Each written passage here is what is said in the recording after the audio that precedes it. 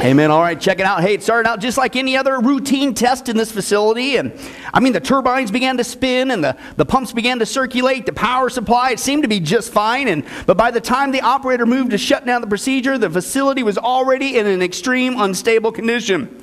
Soon steam rapidly began to be produced. That increased the pressure inside the unit. That detached a cover plate. That ruptured the fuel channels. That jammed the control rods, producing a series of explosions, instantly killing 2 people, spewing forth nuclear waste high into the atmosphere.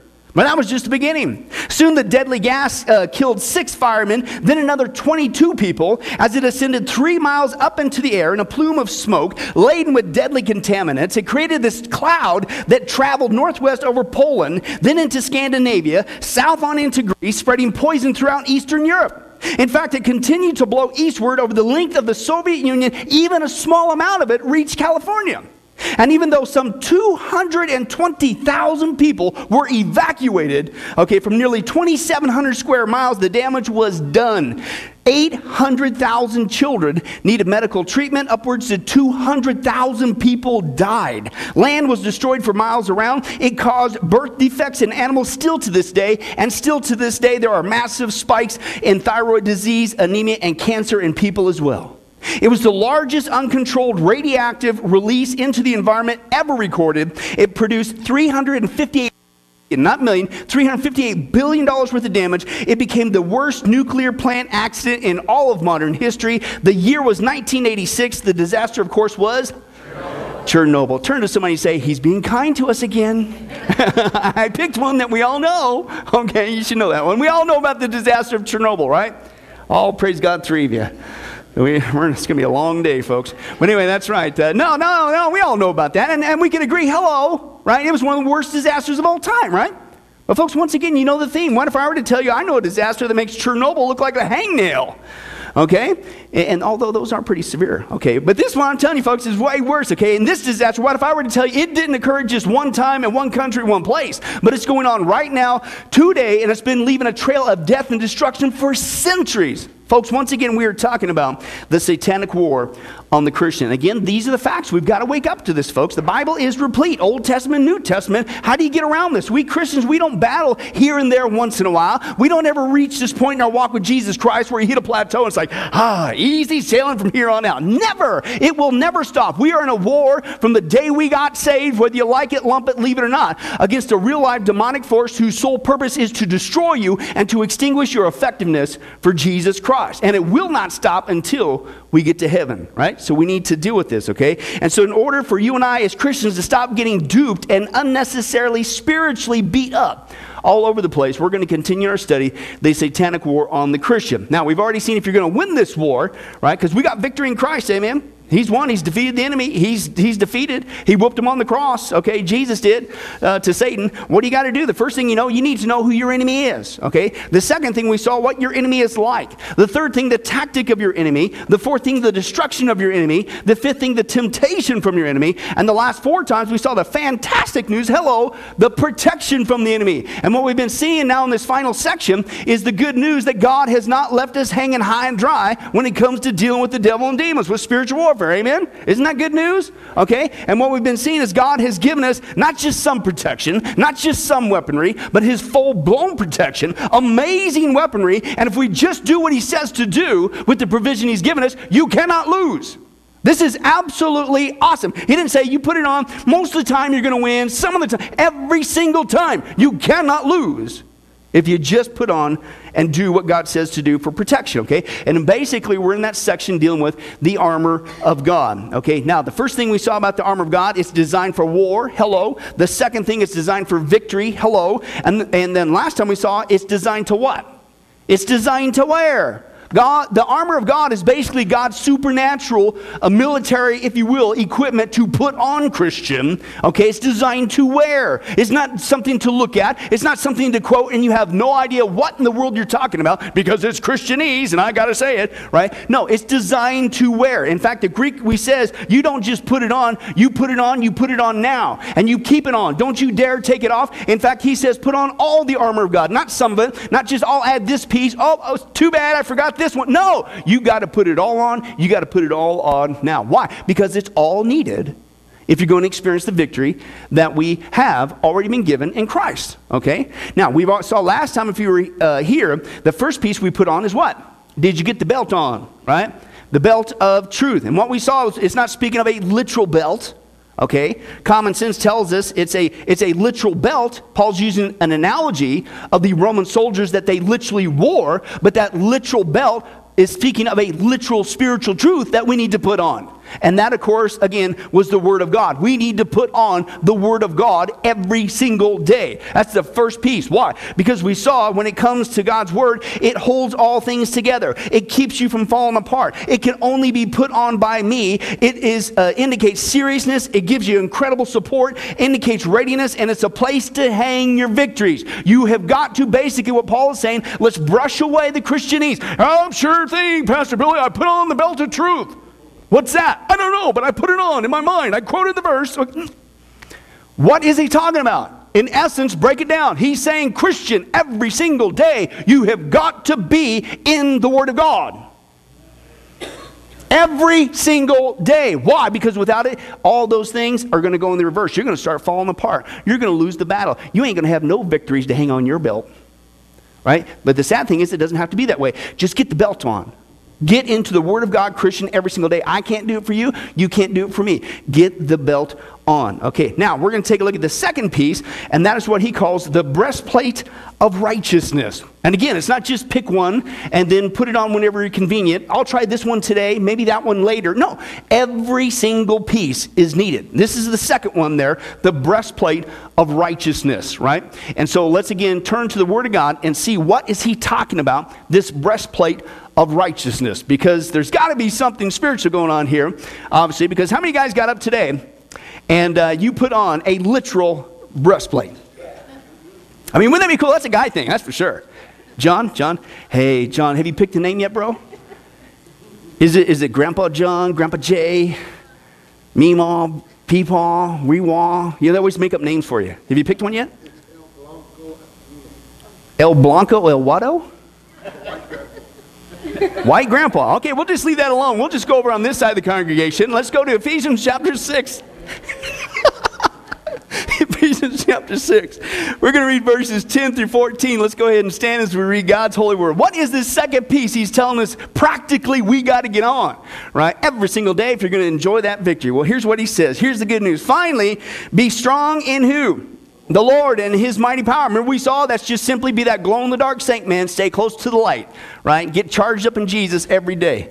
Put on the full armor of God. Why? So that you can, not maybe, not might, take your stand against the devil's schemes. Why? Because here's the thing that's going on every day. Our struggle is not against flesh and blood. It's against the rulers, against the authorities, against the powers of this dark world, against the spiritual forces of evil in the heavenly realms. Therefore, put on the full armor of God, so that when, not if, the day of evil comes, you may be able to stand your ground, and after you've done everything to what? Stand. If only I knew how to do that. Well, he starts to break it down for you, right? Now what's he say? Stand firm then with, what was it last week? The belt of truth buckled around your waist. Again, he's meaning get into the Word of God. Number two, what do? You put on what? With the breastplate of righteousness in its place. You may be seated, okay? But again, here we see God's second piece of supernatural equipment that we need to put on if we're going to effectively struggle against the spiritual warfare that we're dealing with every single day, whether you like it, lump it, believe it or not, it's going on. This is that second piece, okay? This is what we need to have on, all the equipment. It's the second of the full array that we got to have on if we're going to experience that victory that Christ has already given to us. And it was simply called the breastplate of righteousness, right? And so again, that's the big question. What is the breastplate of righteousness? Anybody besides me and Mark wondering that question? Please, everybody raise your hand so I can at least feel somewhat encouraged as a... And you still resist, some of you. But anyway, that's right. Anyway, no, that's the question, right? Okay, breastplate of righteousness. What is the breastplate of righteousness? Because how many guys went to Walmart this week and said, excuse me, clerk, I've been looking all over this place, man. I've been left side, right side of Walmart. I even went down that crazy 13 aisle, right? And I almost got lost just in that aisle. Can you show me where the breastplate of righteousness is? How many guys did that? Are you serious? We'll talk later, right? No, we didn't do that. Why? Because so obviously you're dealing with something here.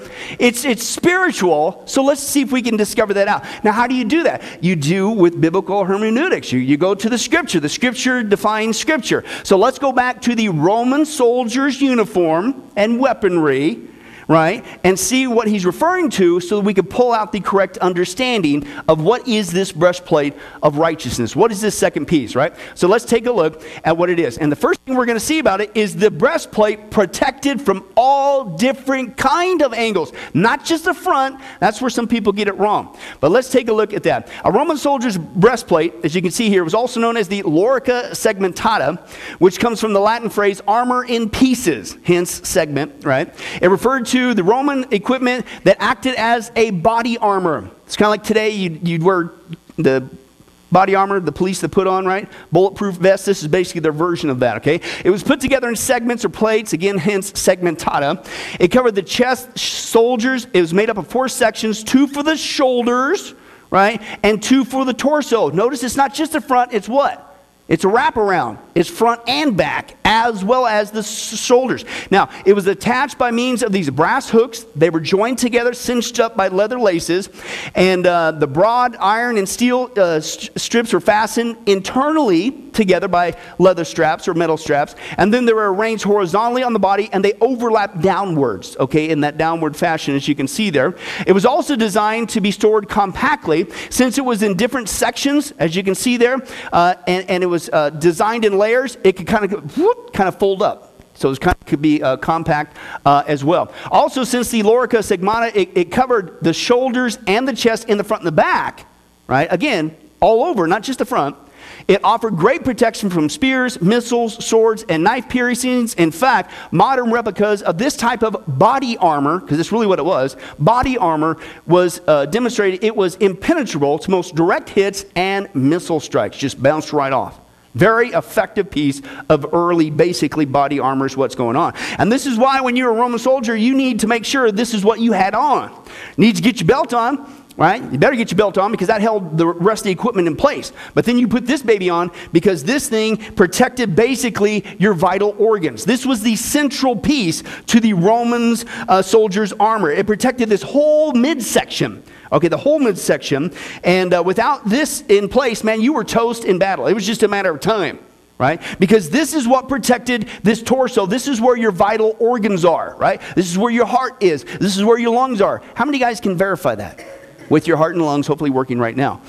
Showing that you're not really mannequins. And I'm starting to wonder with the lack of participation, but we'll just move on. Okay, no, it protected the vital organs here, okay, is what it is. And now, why? Why was this so important? Because listen, it's common sense, right? You could take a hit in the arm, right? You could take a hit in the leg, but you get hit right here in your heart, your lungs, you're toast. This thing was the central piece of their armor. You better get this baby on. Right? The breastplate is what provided this internal care to the vital organs. This is what provided for that. Okay. Now, again, notice it wasn't just in the front. This is what I personally found cool as I was going through this. Okay. I think this is where a lot of people miss the point. Right. And notice I say it didn't just protect you. It protects you from what? All different kind of angles, okay? It has shoulder protection from the top, right? And it wasn't just on the front side of the torso, it was also on the back. Why? Because think about it, in warfare, listen, is that how it works in warfare? You're in there, especially when you picture yourself well, even modern day warfare, right? If you're a soldier and you're going into battle and here comes these guys, and what you do is right before you get there, and they're trying to stab you or something, whatever, or maybe even shoot you in modern warfare, all you got to do is go like this. You turn your back to them. And they stand there in front of you with their back, and they go, oh man, come on, this ain't fair. I can't stab you, I can't shoot you. Because I can only hit you from the front. It's not right. Would you turn around so I can kill you? Right? No, it doesn't work, right? No, that's what people, the breastplate covered the whole area. Why? Because listen, the enemy isn't just going to do that. So maybe there's not an opening in the front. They're going to what? They're going to come around, they're going to get you in the back. They can't get you there in the front and the back. They're going to try to get you from the top in the shoulder area.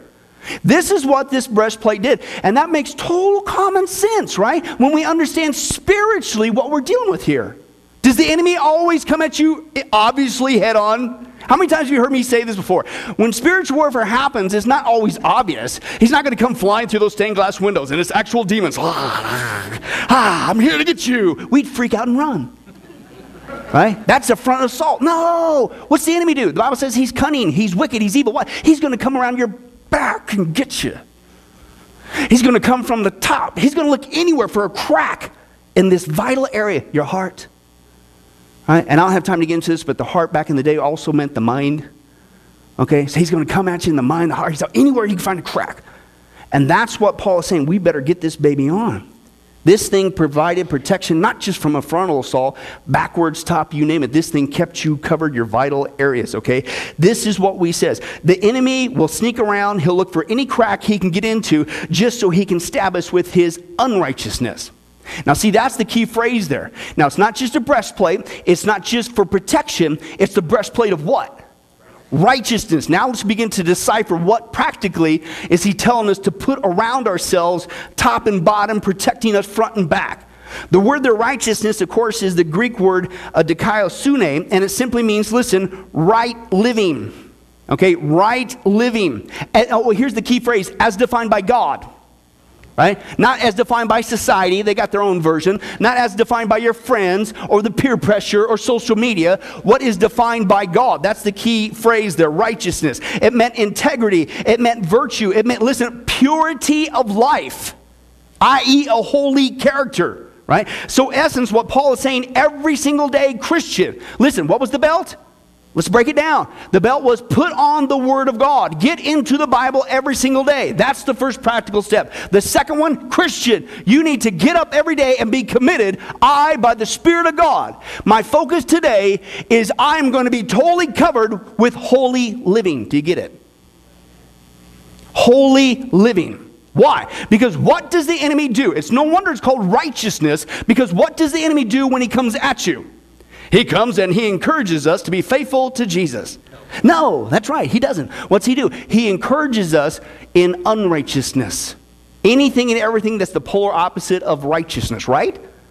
In fact, if you look at the scripture, you're going to see he's the one where it all began. And this is what's interesting in the Hebrew here, Ezekiel 28:15. He's speaking of Satan and his fall. He says, you were blameless in your ways from the day you were created till what? Wickedness was found in you. Now, what's interesting is the Hebrew word there, aval, for wickedness, is actually the word for unrighteousness. Isn't that interesting? So, in essence, that is where all unrighteousness started. It started from Satan. He's the unrighteous one. And so, do you think it's by any chance that God says you put on the breastplate of shininess and look cool? No, he says put on the breastplate of righteousness to counter the spiritual war we're in when the enemy will try to seduce you with what? With that which who he is, unrighteous living. All about unrighteousness. Do you see the obvious parallel? God says if you're going to counter the evil one's unrighteous solicitations to do evil and to live an unholy life, you better put this one on. The breastplate of righteousness. Now, what's interesting, again, this covered all angles. And God is trying to draw a picture with this. You're completely covered in this stuff. Right? The vital areas, the top, the front, the back. There's no crack in your armor that the enemy can get into. In fact, he emphasizes it in another way. Right? Not just with the way that the armor was set up to protect.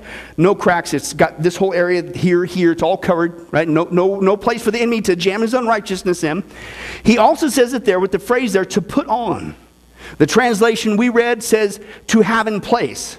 Now, what the Greek says, you don't just put this on. Listen, this is cool. He says you are to immerse yourself into it.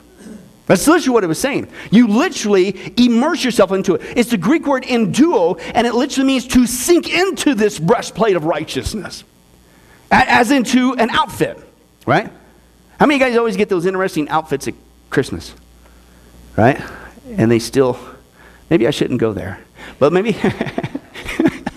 No, but the point is, it's usually sometimes it's like, remember those one-piece jammies, right? When you get into it, you better be committed. Because it's going to be a while, right? And hopefully it's not with the flap, the flap thing, right? But you get in that thing, man, what's that thing? It covers everything, man, right? It's like those old pajamas they wore back in the Old West, right? When they took their Saturday night shower, right? But that's the point. That's what he's saying here. When you get into this thing, you are totally immersed with the self. You don't just put it on. It's not just haphazardly. It's not just, well, it's kind of cinched up here and there. You are completely immersed with it. With what? Righteousness. According to God. Holy living. Okay, the point is Paul's saying is don't just put this on, and it's not just to counteract the enemy's unrighteousness. He's literally saying, make sure that there's not one area exposed. Why? Because you know that's exactly where the enemy's looking for.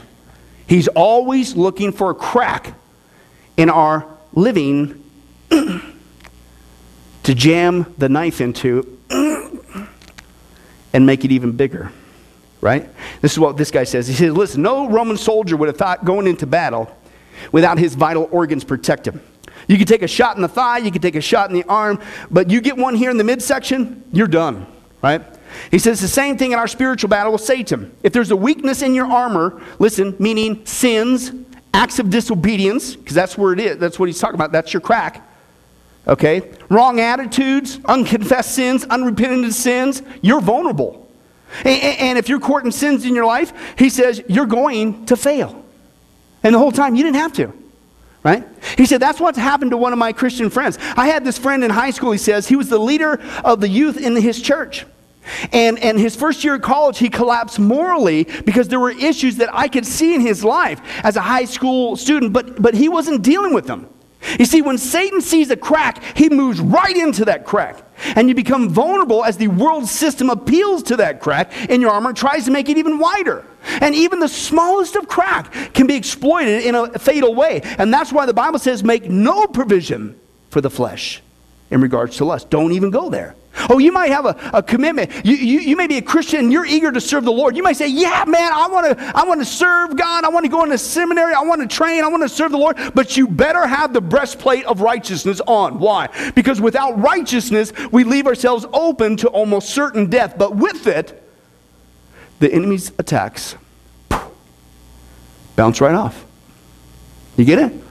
Paul is saying if you're sick and tired of getting smacked on with unrighteousness, unrighteous living, and the penalty for that, and the temptations that come from that, and that whole, I'm just so sick and tired. It's just, I get it one, and I get, remember we talked about that? That's leftover Christianity. It's always just down here.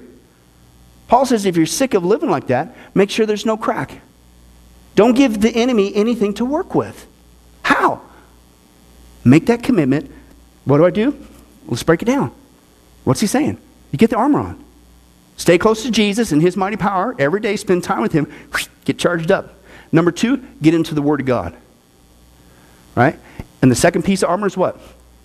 Before you leave the house, Christian, we'll get to that in a second. You're living for Jesus now. Holy living. Your focus is on pleasing him, not yourself, not this world. And I'm making sure that my mind, there's not a crack in my mind, there's not a crack in my armor, there's nothing in my walk with Christ that the enemy could jab me with and bring me down. That's what Paul is saying here. Now, that's why it protects us from all angles. That's why he's saying you got to be totally immersed in this, because you don't want to give the enemy an easy road in. Make sense? Right? Let's take a look at the second thing. The second thing about the breastplate of righteousness, again, like all the other pieces, is it has to be put on by me. And that's common sense.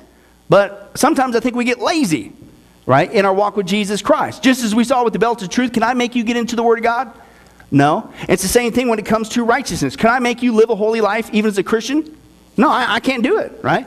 The Greek actually says, having clothed yourself with the breastplate of righteousness, okay? Having clothed yourself, right? I can't do it for you. You can't do it for me. You can't go hire somebody, right? You can't have Siri remind you and say, hey, don't forget today, you need to live a... I guess that beats a sharp stick in the eye, but listen, it's a heart response. And I can't govern your heart. I wish I could. I wish I could govern my own heart. But listen, it's a choice you have to make.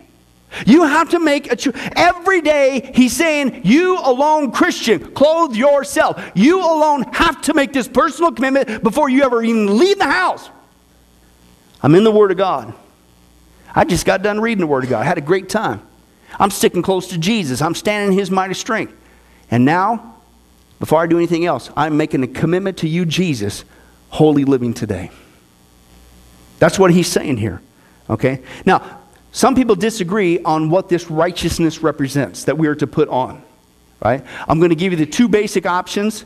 Okay? There's another third if you wanted to call it self-righteousness, but obviously that's a sin, so obviously that's not something that obviously Paul would be recommending. But let me give you what a lot of people think it is, and then I'm going to give you what I think it is. Okay? The first option is what's called positional or imputed righteousness. Right? Now, this is referring to the righteousness that's given to us in Christ, okay, when we get saved.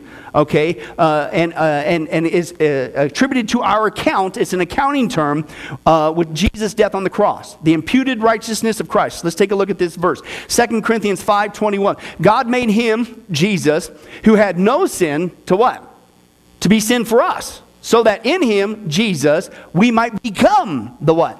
The righteousness of God. This is basically what's called the imputed righteousness of Christ. We are made righteous. We don't earn our way to God, right? Because we can't, right? Because what's the Bible say? All of our righteousness is as what?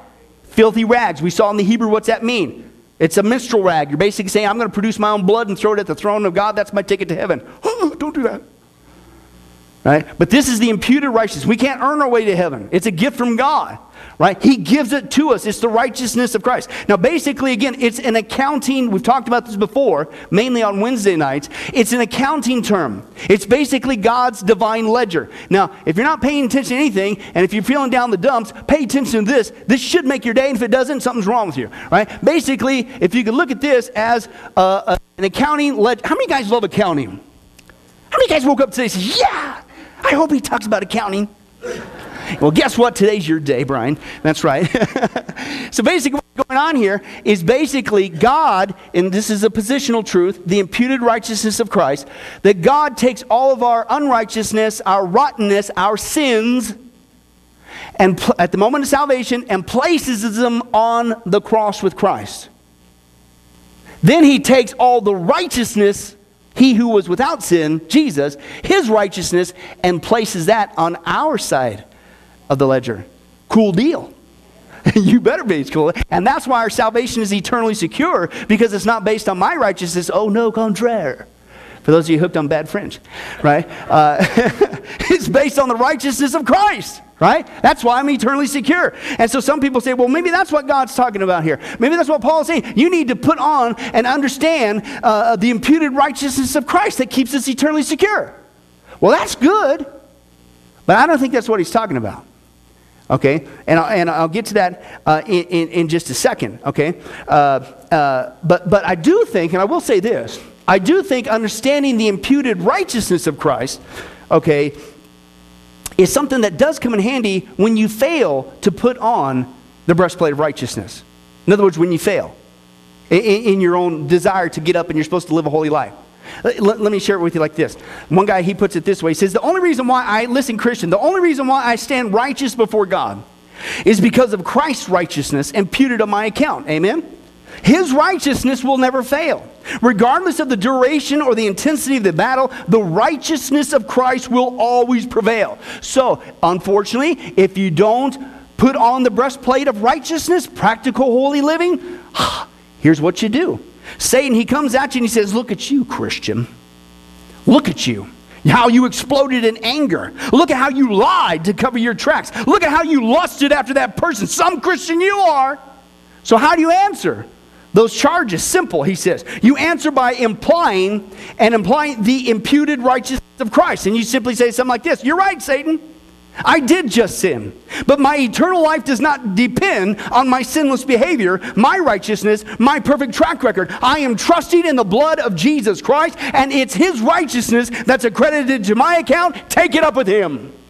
Amen. That's the imputed righteousness of Jesus Christ. Not condoning sin, but we're going to blow it. We're not always going to put on that breastplate like we should. But the imputed righteousness, boy, does that come in handy, amen? Right? Okay, so I think that comes in handy, but I don't think that's what Paul's talking about. That was your option number one, okay? The second option that he talks about is practical righteousness, and that's what I've been alluding to. And the reason why I say that is because righteousness, the imputed righteousness of Christ, is something that's given to me, right? That's given to me when I get saved. That's a gift. I can't earn it, right? But what we see here is the breastplate of righteousness is something we put on. You see the difference there? And so that's why I lean more to those who believe that he's talking about putting on a practical righteousness, okay? Basically, daily, holy living. And you're thinking, well, why? Well, because it's simply called the process of Christian maturity, right? The Bible says that when we start out, when we first get saved, we're what? Babes. And as babes, you crave the newborn milk and you grow up. How many guys are glad that, speaking of babies, I would verify that John's daughter could really agree with this statement too. But recently, circumstances, that when children are born, they're not born adult-sized. Folk, think she would agree? Yes, she would. That's common sense, right? Right? So they come out with babies. But the neat thing about babies is it's like a plant, right? You feed it and you water it and miracle grow or something. It just grows, right? Right? So the Bible says as Christians, when we start out, we don't start out as adults, because we all know the moment we got saved, we lived perfectly from then on. If you believe that, we'll be talking later. Okay, no, right? No, so we start out as babies. But guess what? Babies don't stay babies forever. Right? You feed them, you grow, they get nourished, they make some stinkies, you change the diaper, right? You teach them how to walk, they get there, but eventually they start moving and getting there and they grow and they become adults. That's what he's talking about. The process of maturity as a Christian is the natural process of going from a baby, immature Christian to an adult, mature Christian. Now, does that affect our salvation? No, because that's based on the imputed righteousness of Christ. So what's he talking about? He's talking about that process of maturity where we start out like this, and as we grow, like son, like father, you begin to hopefully emulate Jesus. As you grow, how do you know that a person's getting mature? I don't care how many years you've been saved. The end result is, how much do you look like, act like, speak like, behave like Jesus? That's the acid test, right?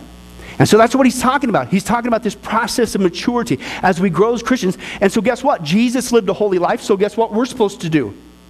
You go from a baby and you grow up into a holy life, right? And that over time, not that we become sinless, because we won't, but hopefully over time as you grow up, you sin less, right? That there, in the beginning, you didn't know any better because you were a baby. But as you got into the Word of God and God began to convict you, and as he said, be ye holy as I am holy, then he says you need to do that same thing too, at that process of maturity. Now, basically, I see a parallel passage to Ephesians 6 here with the breastplate of righteousness. And basically, Paul is saying you need to decide, make up Christian, put on this practical, holy living, grow up basically. Right? But you are the only one who can make that commitment. I can't do it for you. Now, he mentions this procedure, I believe, in this passage here, Romans chapter 6. I think it's basically Paul saying the same thing in a different way. Right? Romans 6, 12 through 13. Therefore, he says, do not let sin reign in your mortal body so that you obey what? Its evil desires. Right? He says, don't offer the parts of your body to sin as instruments of wickedness. He says, rather offer yourselves to God as those who've been brought from death to life, and offer the parts of your body to him as instruments of what? Righteousness, right? And so this is what Paul is saying here, okay? It's really kind of cool in the Greek. The word there, instruments, which says don't offer the members of your body as instruments of wickedness, but offered as an instrument of righteousness. The word there for instruments in the Greek is hoplon. And that was that Old West show, Hopalong Cassidy? No, that's not what it was. It had nothing to do with that. So I just really made you think of something, whatever. Forget that. Hoplon was an instrument of war. It was a weapon, is what he's talking about here. Now that adds an interesting thing, because what does he say in Ephesians 6? It's a spiritual battle. We're putting on armor. And Paul says, listen, our bodies in essence are hoplons. Our bodies, listen Christian, are instruments of warfare. Did you know that? That's really what he's saying here. Okay? It's a picture of the spiritual war going on every single day, and what Paul is saying here in Romans 6, and I believe in Ephesians 6, he's basically saying, Christian, when you get out of bed, before you ever leave the house, you need to, yes, get into the Word of God, yes, charge yourself up in Jesus Christ, but you need to realize that, listen, you're about to enter into a spiritual war. You are thrust in the battle between two opposing forces. There's God's armies, there's Satan's armies, and you need to make a decision right now. Nobody can do it for you. I'm going to be an instrument of warfare for God. How? By being committed to a holy life. That's what he's saying. Offer your body, Christian, I can't do it for you. Offer your body as a weapon of warfare for God. He says, because if you don't make that commitment every day, Romans 6, Ephesians 6, I believe it's parallel. What's he saying? Flip it around. Whose weapon are you that day? Your body's walking around, Christian, when you're not focused on a holy life in Jesus Christ, when you could give a rip, when you look like, act like, sound like, behave like the wickedness of this world. You're walking around on the one breath saying, I'm a Christian, but you're fighting against Jesus. You're fighting against the captain of your souls. You've surrendered your body. You offered your body as an instrument of wickedness. You're a hoplon for Satan.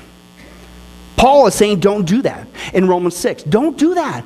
And he encourages us. Paul tells us the option every day, instrument of righteousness, instrument of wickedness. And Paul just says, here's the positive thing, put on that breastplate of righteousness. It's the same thing.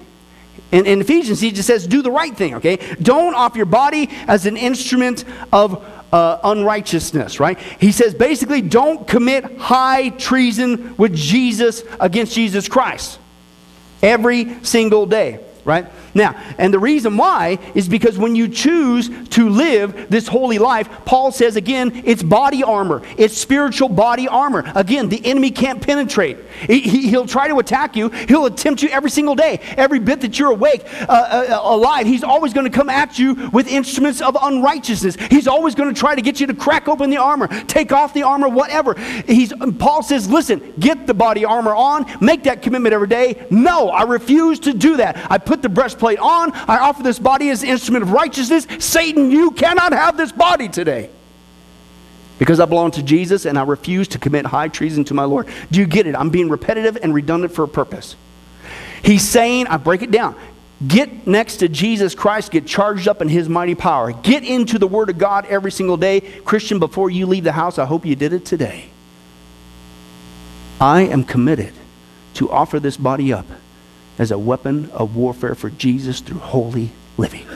And I refuse to give in to the enemy's solicitation to unrighteousness, because I will never offer this body as a weapon for Satan. Wow, that's intense. Now do you see why you're the only one who can make that decision? Right? Now, when it comes to a holy life, what's he basically saying? Pure living. Right living. Remember? Right living according to God. When it comes to that, purity, basically, we hear that term a lot. Live a pure life in Christian, the pure word of God, we need to be pure as Christians, pure in our mind, pure in our body, pure in our behavior. Right? We were familiar with that. But it's like we get purity when it comes to other arenas, and we chase after it, we go crazy. We've got to have it. But for some reason, when it comes to purity and spiritual things, we're off in la-la land. Now, let me give you some analogies to hopefully bring that unfortunate dichotomy home. We all know when it comes to purity, let me give you the first example. Purity with water. That matters, doesn't it? Right? Because we all know that every Saturday we go find the nearest, speaking of Chernobyl, we find the nearest nuclear waste dump, and that's where we fill up our big gallons and we take it home, and that's what we drink all week long. No, nobody would do that, right? Because you got to have pure water. Purity matters. And not just if it's got contaminants in it, if you drink after other people. Why? Because it's common sense. Everybody knows that purity matters. Right? Like these people. Let's take a look.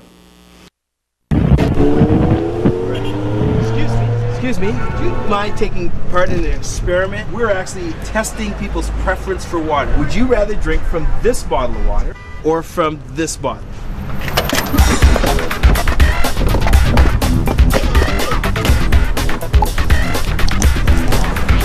That one. Well, there's 6 mouths on it right now. Which one would you rather drink from? This one or just that one? Sure, this one? Why?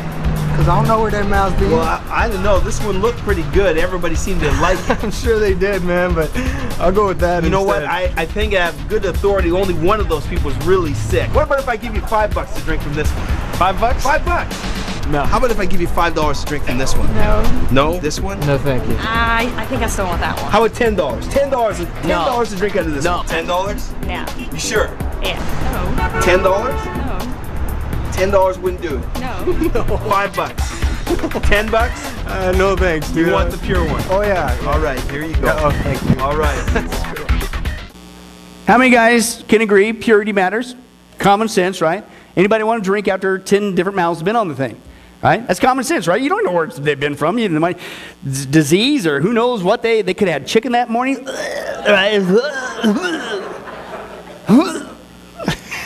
Could have a scab on their lip. Hey, speaking of which, I'm not making this up. Hopefully this works with the sermon, John. I was speaking in Colorado Springs a couple years ago, and we took one of the interns with it, Robert and Carly, and they went with us on that trip. And after I got done speaking, we were at this restaurant and eating, and of course afterwards got dessert and what have you. And Jess's mom, Katie, was with us, and so it was Carly, right?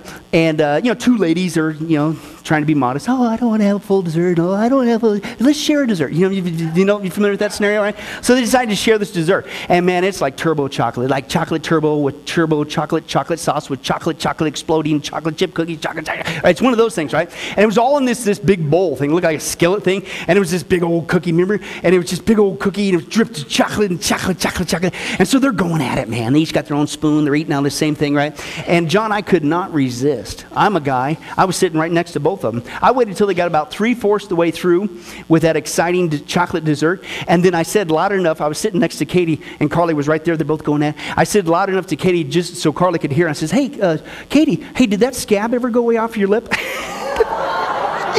You should have seen Carly, man. I thought she was going to puke.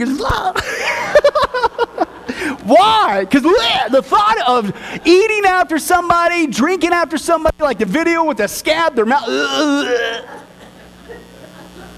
Why? Because purity matters. It's common sense. Purity matters. We get that. Who'd do that? I don't know if you've reached that stage in your parenting yet, folks. But remember when the kids were younger, right? And you'd have a drink, right? And what do? They'd always, hey, can I have a drink? Oh, can I have a drink? Can I have a drink? And you got one straw, right? Or whatever. And you're looking at them, they're looking up at you, and they've got like mucus coming out of their nose. They've got saliva's dripping off, right? They got goobers all over their face, right? And what do you do as a parent because you love them? Right, you let them drink out of the same straw and whatever, right? And then sure enough, you get pneumonia the next day or whatever. But the point is, have you reached that stage when your kids get older, right? They get older, and this whole time, man, you're getting diseases, right? And whatever from them, and scab and mucus, whatever. And then they look at you, and you get a drink, and you ask them, hey, can I have a drink? No. It's either one of two things. Get your own drink, or get your own straw. My heart broke that day. The double straw request killed my soul. I'm sitting there going like, you have got to be kidding me, right? I let you, with your scabby little mucus face, drink. I went to the hospital 900 times, and you... Hello, we share the same DNA sample. We're compatible. I'm not going to kill you.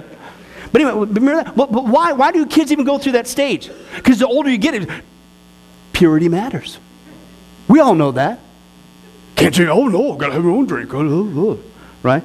Okay.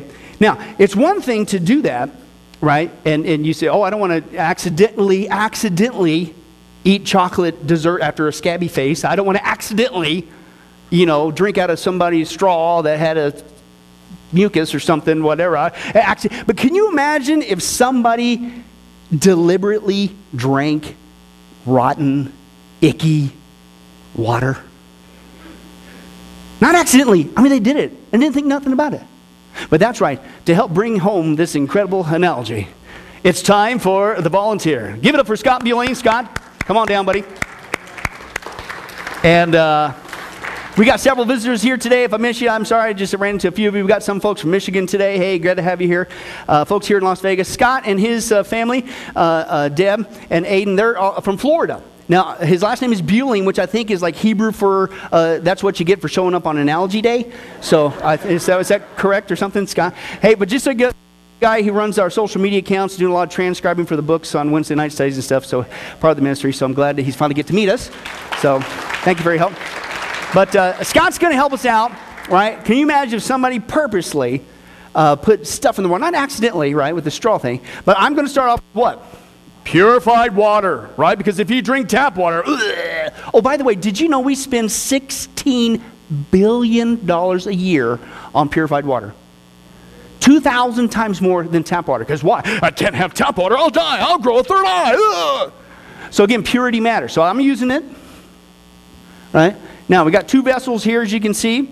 And you can see nice and pure there. In fact, how many guys would say, hey, I would drink out of either one of those glasses? Anybody? Anybody? You feel that way? Okay. In fact, our exciting volunteer, Scott, why don't you go ahead and drink on that one? Just show it's really good. It's pure. It's healthy for you.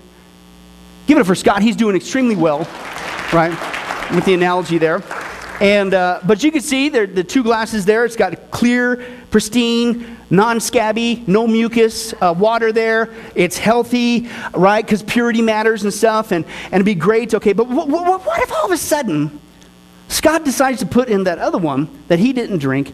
He decides to put in relish of rotten actions. So go ahead, Scott, there, and just good. I don't know. We won't talk about that yet. Ooh, that's pretty gross. Okay, yeah, a little bit more. You've been really rotten lately. Woo,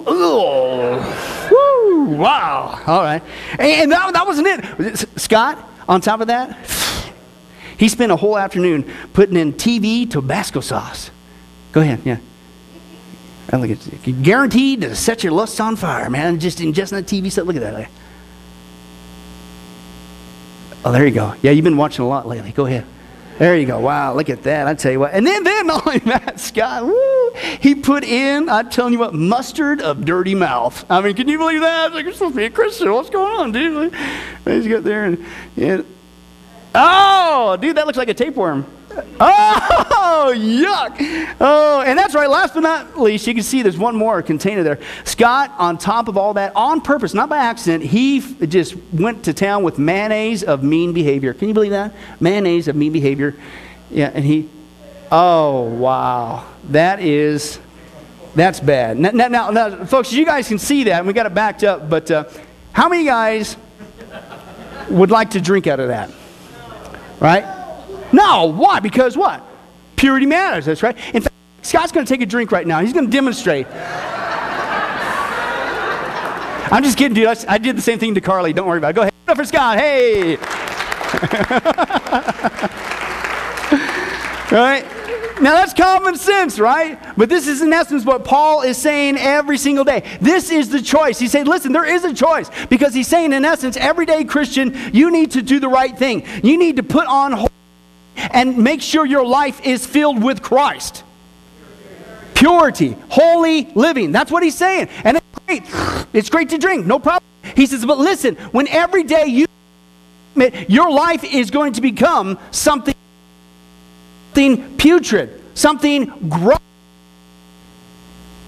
And you need to say, no, I will not offer this body as an instrument of wickedness. I will offer it as an instrument of righteousness. Do you understand what he's saying? And he said, listen, we know this, purity matters. But why would you purposely do this? And then you wonder and expect things to go great in your walk with Jesus? You wonder why sometimes, you wonder if the way you're living, Christian, your walk with Christ makes him want to vomit? You wonder why spiritually, I just feel sick all the time spiritually. I just don't have the strength. I don't have the stamina. What's wrong with my walk with Jesus Christ? What's going on? You wonder why it's like people are looking at you like, you're a Christian? What choice did you make when you got out of bed? In fact, James says the same thing, folks. James 1:27, right? It's not just Paul. He says this, religion that God our Father accepts as pure and faultless is this, to look after orphans and widows in their distress, to keep oneself from what? From being polluted from the world. In other words, why in the world, even James gets in on this. Why would you purposely, Christian, allow yourself, your body to be polluted by the world? Why would you purposely get up and give a rip about the sinful junk that you're putting in your body and you actually think it's not going to affect you? We all know that if a person did suck down pollution, what's that going to do to you physically? Oh, maybe you won't get the effects right away, but it's going to kill you. It will harm you. That's common sense. Purity matters. Then why would you do that every single day as a Christian and not give a rip about guarding putting the breastplate on. None of that's getting in my vessel. I got this cinched up all day long, man. You ain't getting me. None of that's getting inside my vital organs. Do you see what he's saying? Is that about as practical as we can get? I want to make sure that we get this, okay? Purity matters, okay? We wig out when it comes to water. We spend $16 billion on it. But should we not be even more dedicated to the living water that refreshes our soul? Because without this commitment, things are never going to go right in your walk with Christ. One guy, he puts it this way. Dwight Moody, listen to what he said. He said, we Christians should live in the world, yes, but not be filled with it. He said, just as a ship lives in the water, but if the water gets into the ship goes to the bottom. So it is with the Christian. We may live in this world, but the world gets into us, we sink. If there's a defect in our character, if there's some want of integrity because we've been polluted by the world, the person is spiritually sinking, they're unguarded, and this will be the point of attack from the enemy. Just as David was tempted to commit enormous crimes that stained his memory, just as Peter denied his Lord 3 times, so it is any Christian today that has been fallen and assailed. It's because they were lacking in the breastplate of righteousness. They took it off. They purposely allowed a crack to appear. They gave easy access to the enemy. Having the breastplate of righteousness is the only hope. The more righteous we are in character, the harder it is for Satan to tempt us and wound our spirits. This was the integrity of Job, and in a higher sense with Jesus that saved them from the temptation of the devil. And so it is true today. Christian, you will not be able to successfully maneuver the temptations of unrighteousness without the breastplate of righteousness in place. And he says, listen, and if you don't take this serious, and if you don't make this commitment every day, you will lose. He says, well, what will you lose? He says, you're going to lose, number one, your joy. He said, I'll promise you that. If you do not live a righteous life, God will withhold from you his blessings, no obedience, no joy. The reason why Christians are so sad so often, the reason why they got so much sorrow in their lives, is not because they necessarily need some sort of psychological counseling for some relational problem. It's a lack of personal holiness. That's the bottom line. The church today has pretty much ignored this, and we've substituted personal holiness and holy living with programs, seminars, and counseling. He said, listen, if you've got problems in your life, the first place you need to look is your own holiness. If you got problems in your marriage, that's the first place to look. I'll guarantee you right now, if you're not living a holy life, you're going to have problems because God is withholding his blessing. David knew it. David knew it. David, when he had sinned, he said to the Lord, restore to me the joy of my salvation. He was saved. But because of his sin, he lost that joy. Why? Because God does not bless disobedience. And he said, Christianity today is tying on paper armor. Like when you go to the restaurant with your kids and they put on that little paper bib and tie it around your neck. He said, I see that as the typical modern Christian breastplate. It's useless.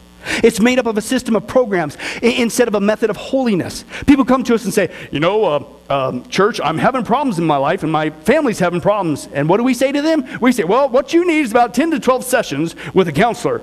And they put on the paper breastplate.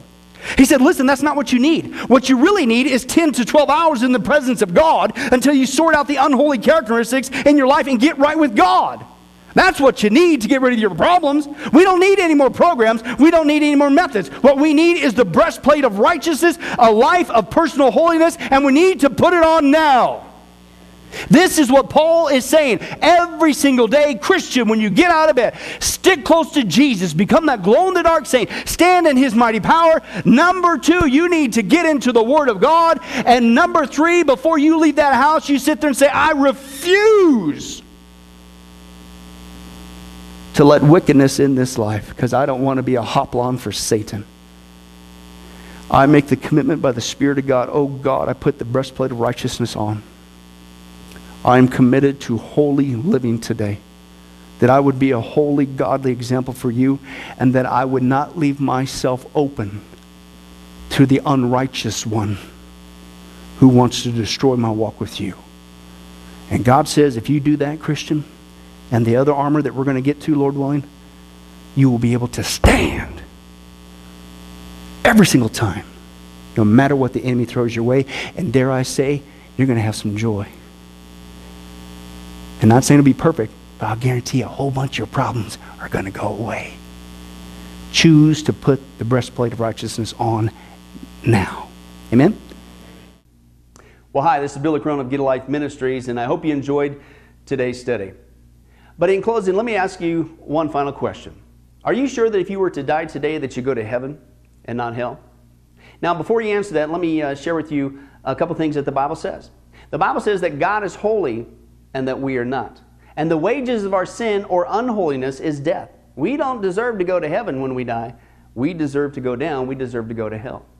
Now, to make matters worse, we don't even want to admit this problem that we have, that we're separated from God not only now, but we're going to be separated from Him for all eternity in a place called hell. We don't even want to admit that. So, once again, out of love, God gives us what's called the Ten Commandments. The Ten Commandments were God's x-ray, if you will, divine x-ray to get us to admit the problem that we have inside that's separating us from Him. Let's take a look at a few of those, of God's divine x-ray.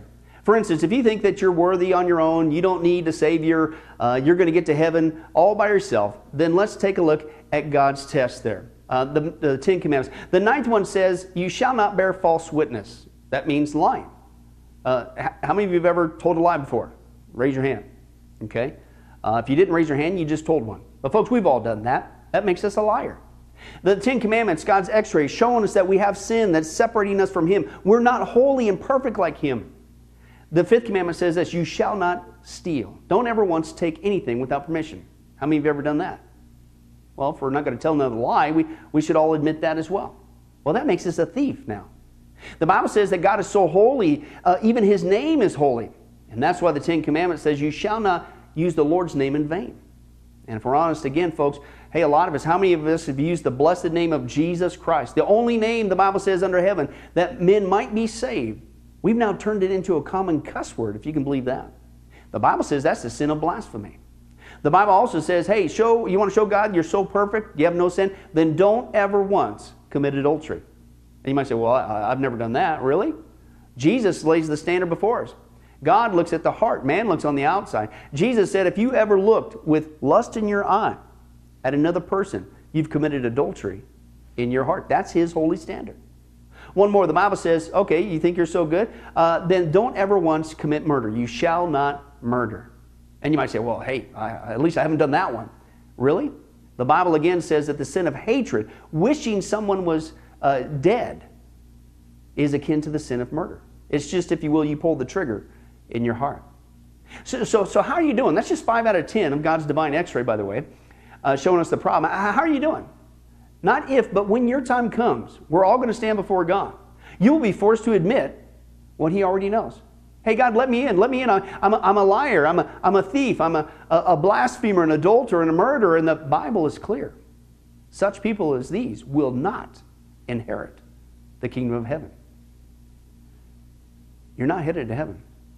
In that state, you're headed to hell. But here's the good news. God said if we would just admit this, number one, then He could fix it. And it gets fixed only one way, and that's through Jesus Christ. Jesus said in the book of John, chapter 14, verse 6, He says, I am the way, the life, and the truth, and nobody comes to the Father but by me. Why? Because only Jesus lived the perfect life in our place. And Jesus died on the cross. He took the death penalty in our place so that we could be set free. And since we weren't there, and since it's a gift and we can't earn it, we have to receive that wonderful gift by faith. And the Bible says God will pardon us for our crimes, our sins against Him.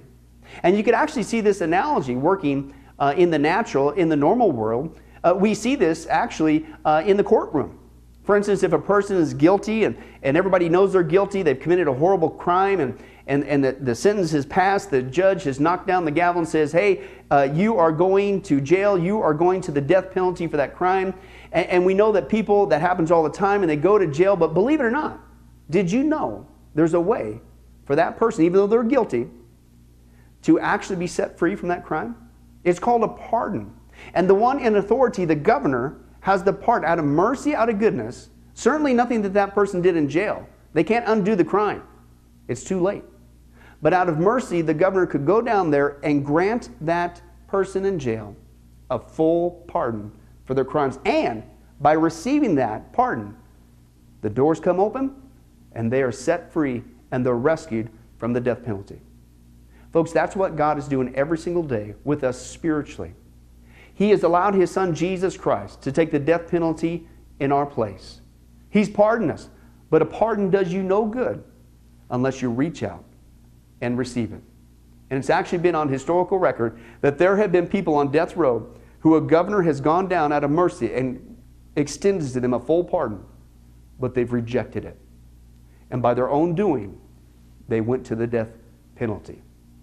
Folks, don't make that same mistake for all eternity. God loves you.